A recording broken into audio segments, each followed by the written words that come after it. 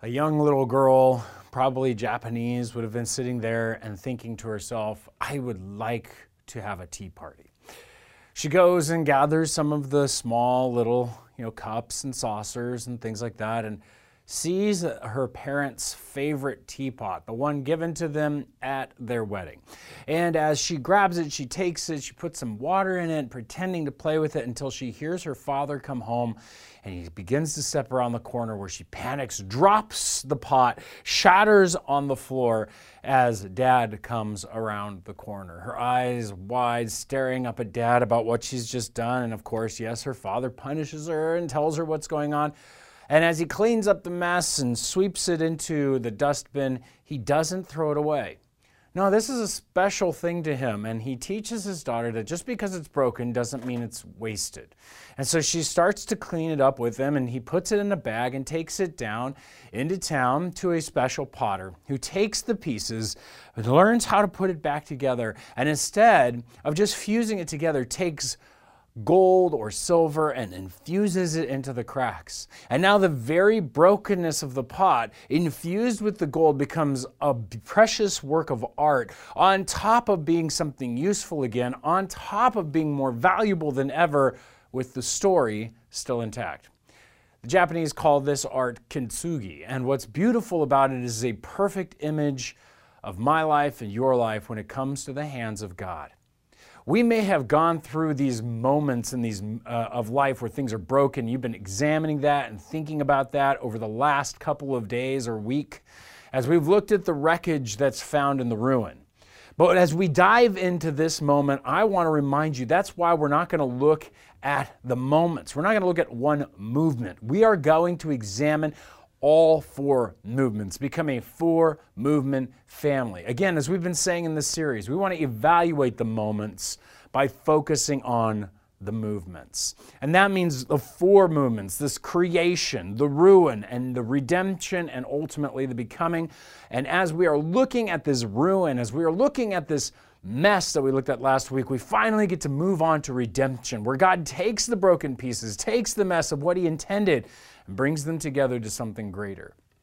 That's what we're going to be diving into, and I know no better place to describe this than Ephesians chapter 2. If you have a Bible, you've got your app, begin by opening it with me to Ephesians chapter 2. We're going to be looking at verses 1 through 10 throughout this sermon, and I really want to engage you with this thought that God is bringing together that which was broken, bringing together that which was marred into this beauty. Now, Ephesians, as you're opening there, is a book written by a man named Paul. He was once named Saul, and he abused the church and hated the church. And when he met the risen Christ on the road, literally, Jesus converted him on the spot after his resurrection.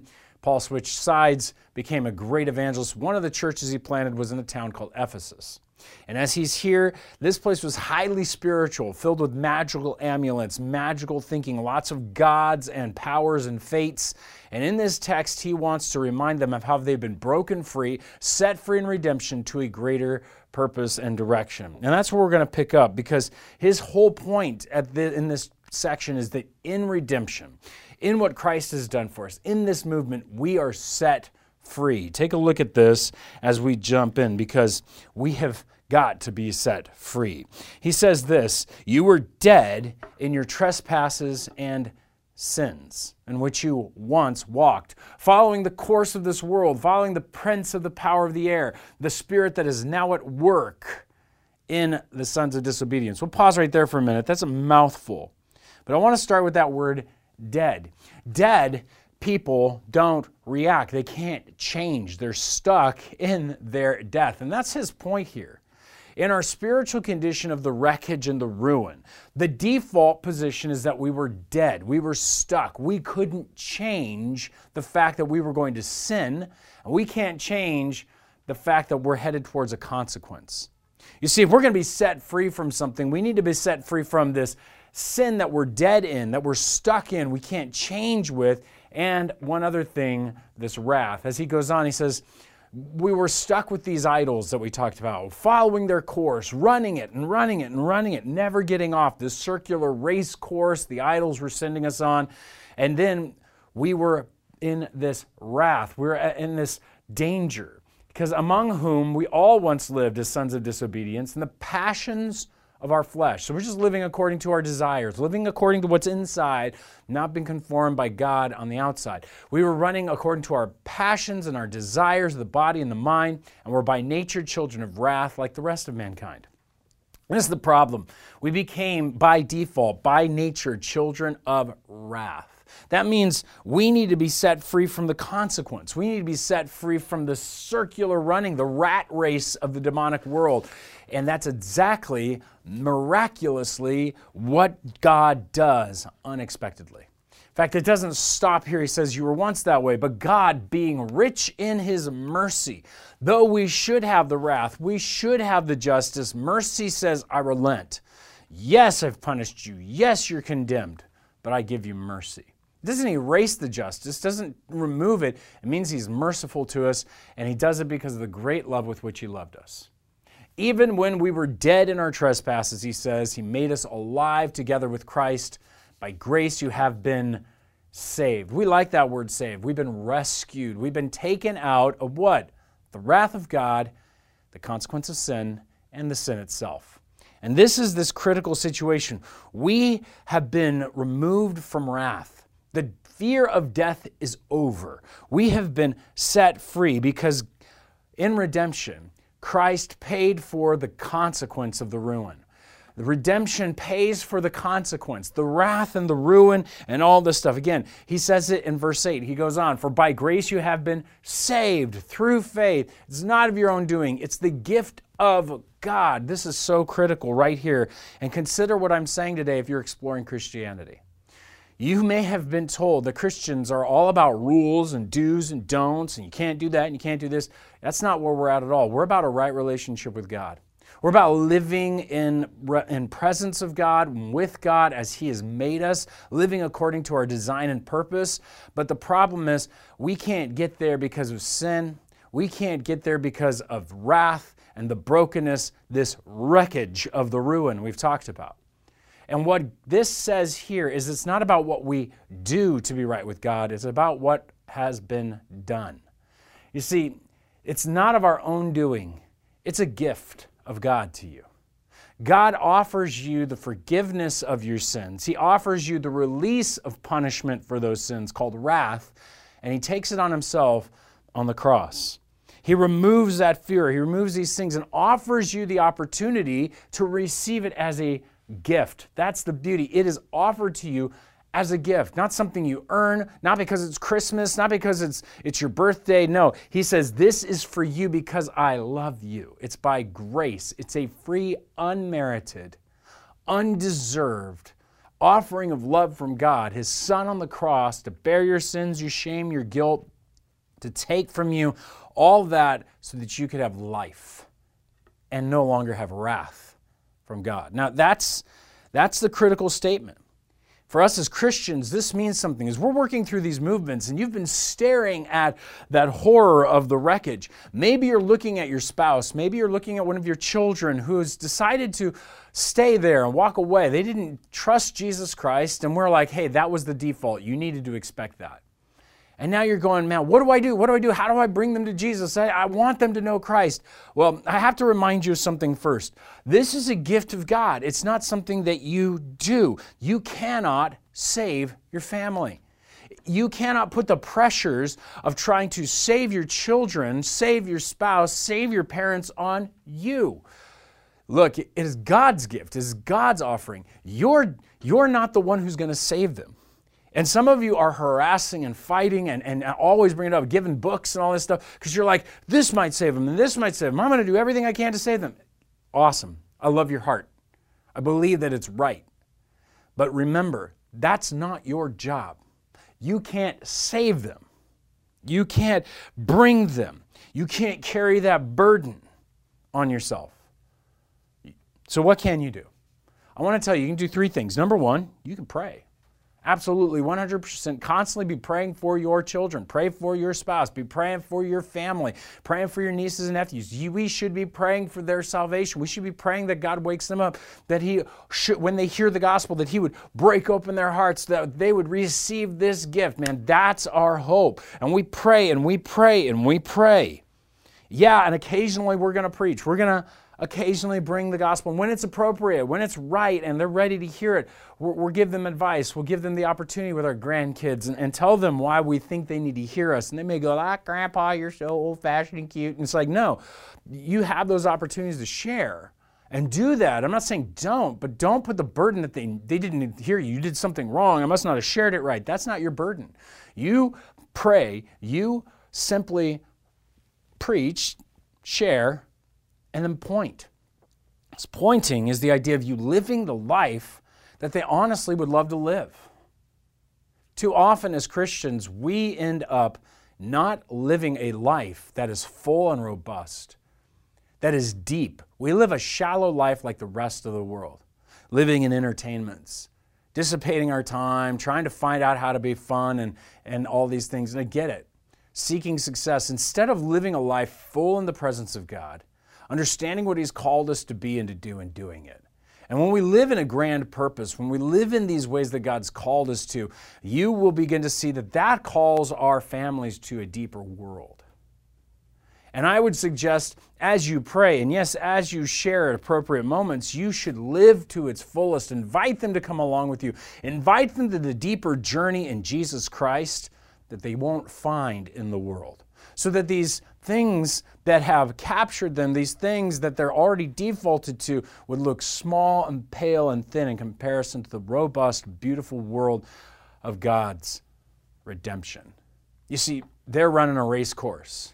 We get to run in freedom. Race courses are in loops. We get to run in a direction. You and I have been set free. And see, redemption in this movement, it sets you free to return to God's image, to return to the value and holding it, knowing it, to return to representing God, to return to being like Christ. This is awesome because what did He say? He said He made you alive. Again, God, being rich in His mercy, because the great love with which He loved us, even when we were dead in our trespasses, made us alive. That's what it says. While we were dead, unable to move, He woke us, made us alive. Now we have an opportunity. We have freedom. Now, no, I use the word freedom. You've been set free to this, but freedom is different in the Bible than in our modern age. Let me give you an illustration. Suppose we have a piano sitting on a stage or in this room. And we're all anticipating some beautiful music. Our culture would say the freest person is the one who goes up to that piano and is unencumbered and unrestrained by any of the rules of music, by any of the ideas that are out there in the world. No, you get to do whatever you want on the piano, right? And so suddenly up comes a monkey. And the monkey just starts smacking the piano keys and crashing things and like opens it up. And people rise up, oh, that was amazing. That's not freedom.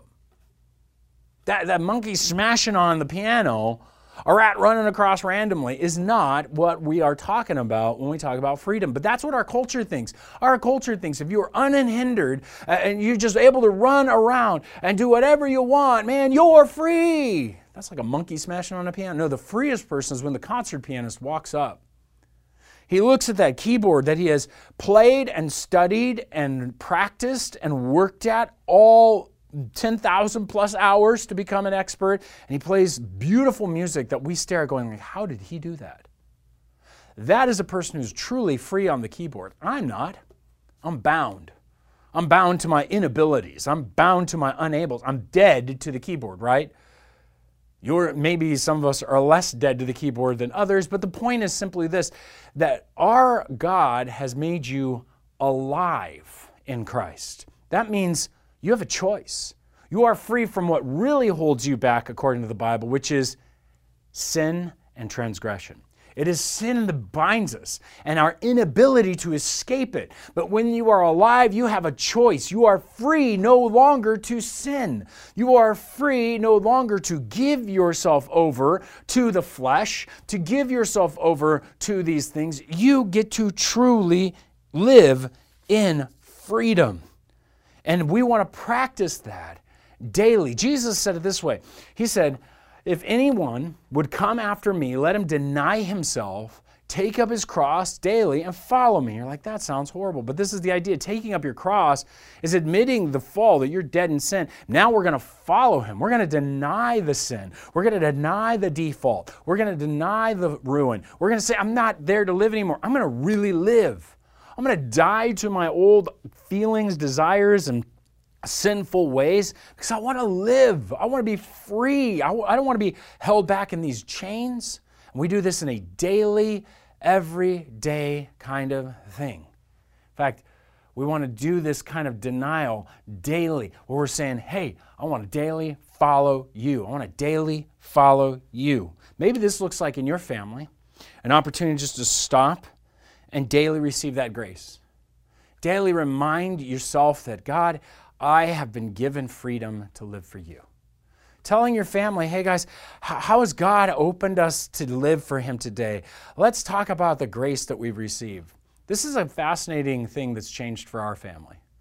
When my children were young, we got stuck in the movement of sin. We did. We got stuck in the wreckage of the ruin. In fact, when my daughter was little, and she would be doing things, we'd go in, we'd talk about her naughty part. You know, you got your naughtiness in you, and that's not good for you. And we really believe that what we did is we over-focused on the fall, trying to point to salvation, that today she really is thinking, man, I still got this mess in me. We're like, no, grace. It wasn't until we went to a marriage conference, and we ran into something called grace-based parenting, that it blew us away.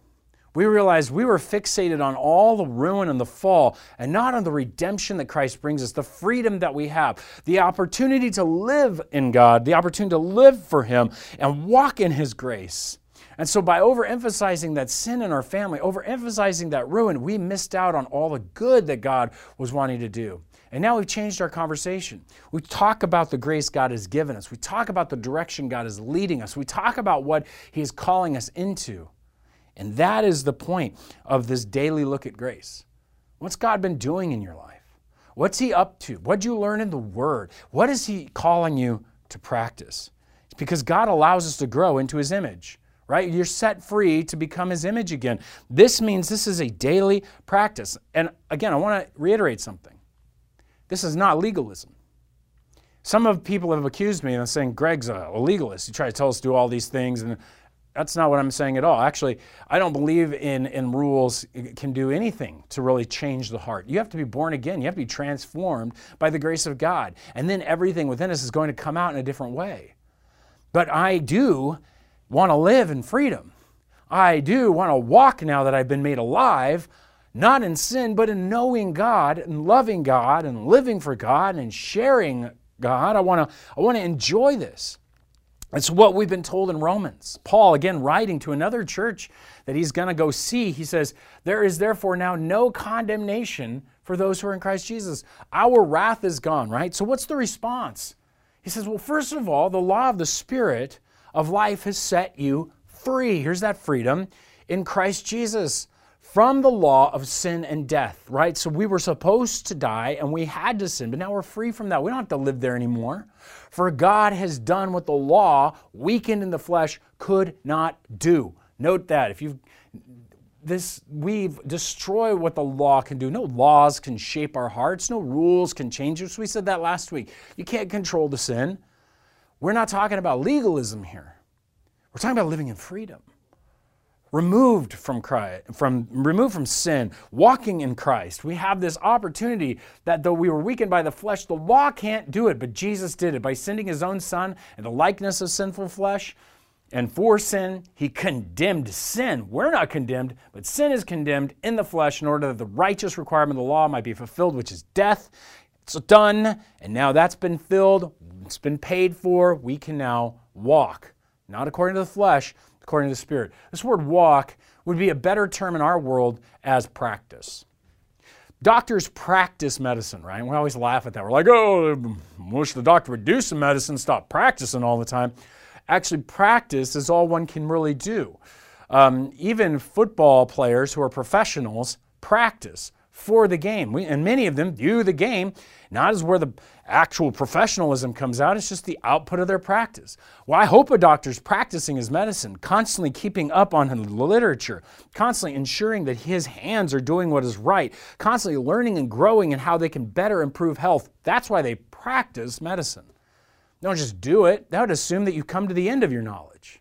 In the same way, we've been set free to practice walking in the Spirit, to practice this spiritual living of following Jesus, to practice loving, practice living, practice sharing. You're never going to come to the end of that. It is something that as you practice, it becomes a part of you. As that NFL player, as that doctor practices, they come to those moments where they need to act it out, and whammo, it's a part of them. They're able to do it. In the same way, when we walk and put it into our regular routine, and we're living according to that Spirit, we're practicing the practices of the faith. I'm loving Christ by being in the Word of God. I'm loving Christ by being in prayer. I'm memorizing Scripture. I'm loving Christ by living for Him and serving in the church. And you know what? Hey, I'm over here and I'm loving my neighbor and I'm sharing the gospel locally and I'm helping out globally. When these things happen, I'm just practicing it. And eventually what happens, one day I look back and I've gotten a lot further than if I just stood there thinking I was doing it. I want you to walk and practice your freedom because the law will crush you. The law doesn't enable you to grow. The law condemns you. The law stops you. When you fail, when you trip, when you mess up and you sin, the law says you're done. But in Christ, there's no condemnation. You mess up, you sin, you return to the cross, you return to Christ, you reset your mind. And that's what Paul says is next. For those who live according to the flesh, those who are practicing the things of the flesh, what do? They set their minds on the things of the flesh. Those who live according to the Spirit set their minds on the things of the Spirit. For to set the mind on the flesh is death, but to set the mind on the Spirit is life and peace. You want to have life and peace in your home. Set your family's mind on the things of the Spirit. The Word of God, prayer, giving, service, loving your neighbors, right? I mean, these are the things that we set our minds on. Bring your children to church. Don't take the day off because, hey, we got sports or stuff like that. Help them not just become great sports heroes, but spiritual heroes. How are we helping them practice? Because you're the ones that are going to lead them. When you have a spouse who's come to Christ, you don't hold them, you encourage them. When you come in small groups, you encourage one another to practice and build. This is this beautiful opportunity to help us continue to love, live, and share Christ wherever we go. And one of those practices, these are daily, but I want to take it even smaller. How about we practice it in the moment? See, what God's trying to do is He's making us holy. You say, oh, there's that word holy. Don't like that word holy, the holy rollers. Hold on. Holiness has been wrongly defined for many years as the idea of you not doing things. Well, I don't drink and I don't chew and I don't go with girls who do, right? That's that whole holiness stuff. Now, time out. You are not more holy because you don't do something. You are holy when you do act. You are holy when you walk in what the Spirit has for you to do. That's called sanctification. Otherwise, God, who is the most holy being, wouldn't do anything, right? Because He's holy. No. God is so holy that what He does is good and right and according to His will. When we do what God calls us to do, when we live in His purpose, you will be holy. And so I ask you, stop evaluating your whole life. In this case, here's what I want you to do with holiness. Let God handle the ultimate holiness. You've been made holy. We saw that. But now what you get to be is in the moment, be holy. Practice it in the moment. Evaluate your life in the whole by the 4 movements, but realize as you live in the moment, you have a chance to be holy right now. Right now, you have a chance to pray for someone. That's a holy moment. That's taking a step as you walk. Right now, you have the chance to read some Scripture. Right now, you have the chance to ponder what God's calling you to do with this message in your family. You got a chance to practice it tonight at dinner. What an awesome opportunity just for a holy moment. You have a chance to call your loved one and make that moment. You have a chance to stop and connect with God in a holy moment. Just a moment. Just a moment. It's a daily moment. You add up those moments and you'll have a lifetime of moments. Now, don't evaluate those moments alone. They come in a whole package. But what you get is an opportunity then in these small moments to see God has not only set you free to be like His image, He's restored our purposes. See, in the ruin, it looked like the purpose is messed up. All the good attributes are twisted and broken. All the purposes are corrupted. We're running after idols, all this mess. But in redemption, the purpose is reversed. It's brought back and restored. And I love this. See, he says it this way. He says, we were not only made alive in Christ, we were raised up with him. And he seated us with him in the heavenly places in Christ Jesus. Why? So that at the coming age, he might show his immeasurable riches of his grace and kindness towards us in Christ Jesus. That's the final answer. This is movement number 4, to be quite honest. Becoming. This is what we have available. Right now, we're holy. We sit in his presence in a sense. That's right now, but it's not fully here yet. It's coming to us. It's what we're becoming. And so while I want to get into the depth of this immeasurable riches he's ready to pour out on us, I'm going to pause that. Because next week we're going to see and explore that idea. But what it does mean is that he has put us back into a situation where we represent him. We rule with him. We sit with him.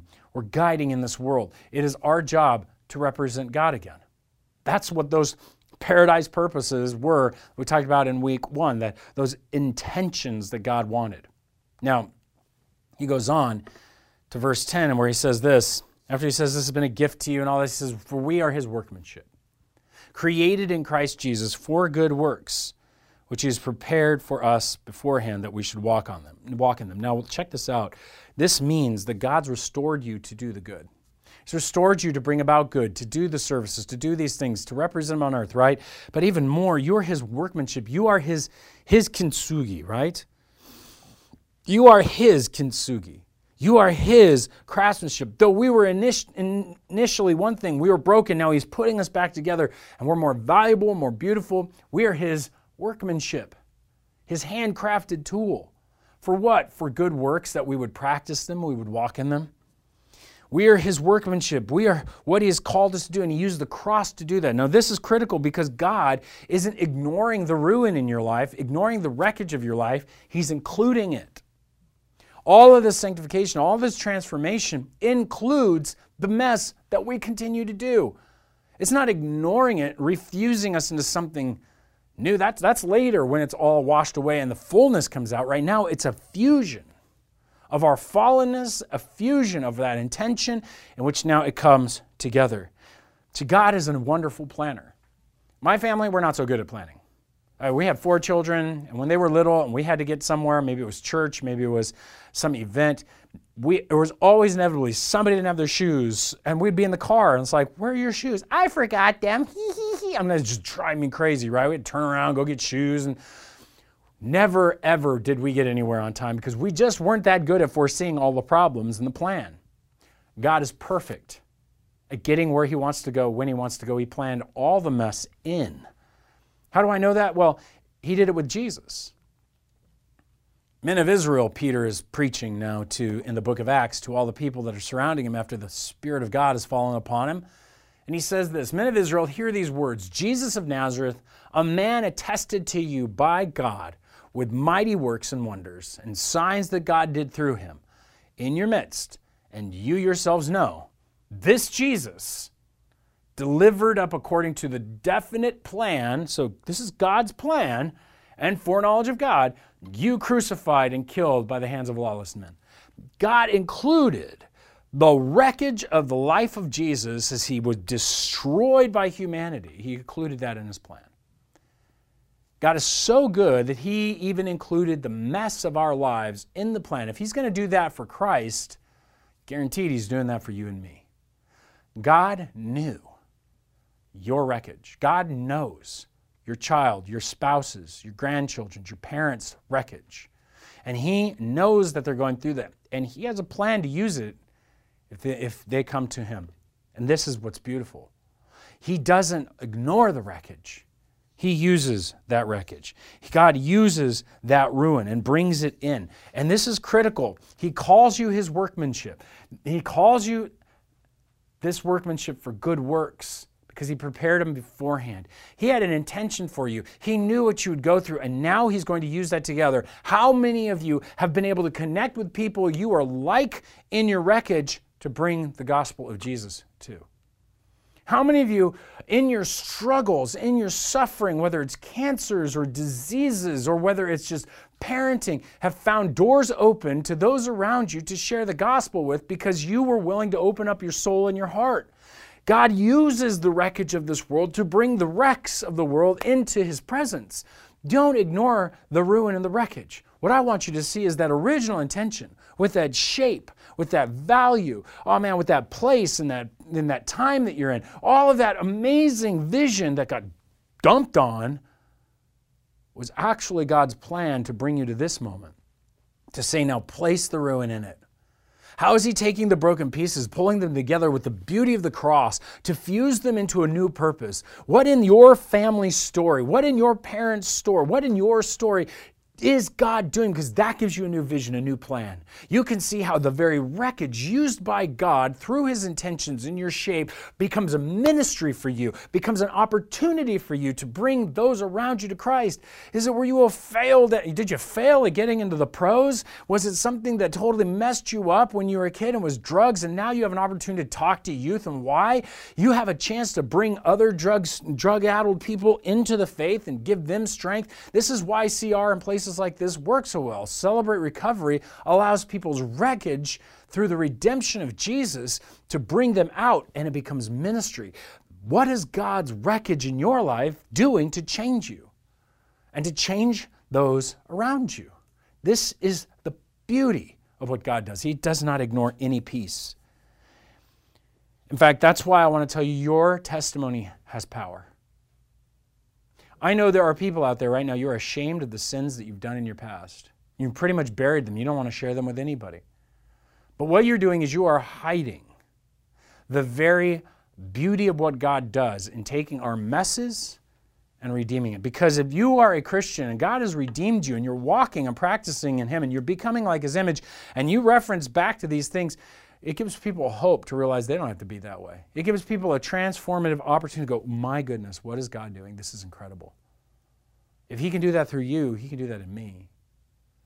Don't hide your story. Share the testimonies to the glory of God because He's made these things for you to do. And what I love about this isn't bragging. Again, this isn't legalism. See, redemption turns everything into worship. When you are redeemed by a free gift of God, when you have been receiving these things, everything we do gets to show off God because it's a response of thanks. It's a response of rejoicing. I say everything that isn't sin in life is worship. It's something that we can offer to God and to do incredibly.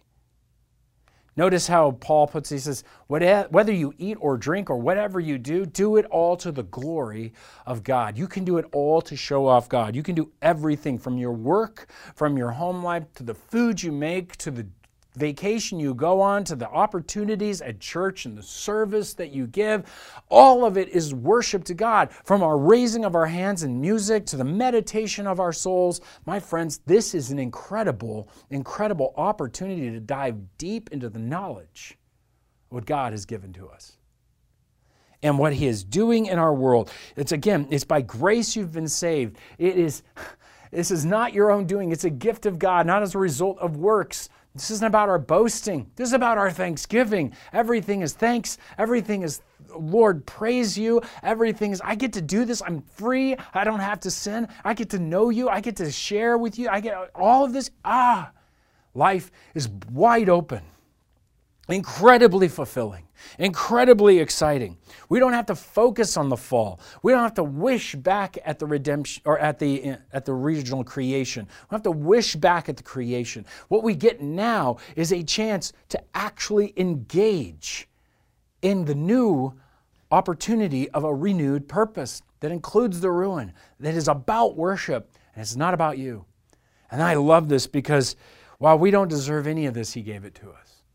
And today what I want to challenge you is maybe you need to receive that. For the first time, you see that God has allowed you to go through a mess in your life because He wants to use it to the greater good of other people's lives. That He hasn't ignored you. What He did is He purchased the wrath. He dealt with the sin. He's removed the guilt. He's gotten rid of the shame. He has put you in a position where you can truly grow and make mistakes and be living in freedom. But the first step of freedom is to receive the gift that God has given you. It is a gift. And today I want to challenge you, if you're listening to this and you have yet to receive the good gift of Jesus Christ on the cross, that you would do so right now. God's gift is available to you to remove your sin, to give you a chance to live in freedom. If that's you, I want to give you a chance to do that right now, right where you're at. Right where you are, bow your head with me and just say, God in heaven, I know that I've sinned. I ask that you would forgive me. I want to receive your gift of Jesus Christ on the cross. I trust that he bore my sins. I trust that he took my guilt. I trust that the wrath that's coming after I die will be removed from me now. I trust that you're setting me free through his resurrection. Now give me life, I pray, please. And now lead me into what you're calling me to do. Show me as I practice following you. Show me what you have for me. I trust you, and I receive this in the name of Jesus. Amen. If you received that gift today, I want to encourage you to let us know. Right now, if you're watching this live online, you can let someone know right there in Facebook or on our little side notes. You can type in, raise that hand. We would love to hear from you. You can just let us know through texting, according to the bottom of the screen here. But also, we just want you to let someone who's in your life know that's a Christian. And that way we can get connected with you, give you information, help you begin the journey of practicing following Jesus and being free from sin. I pray that you have indeed had this opportunity. For the rest of us who have already taken that opportunity, let's begin to enjoy the freedom that God has given us.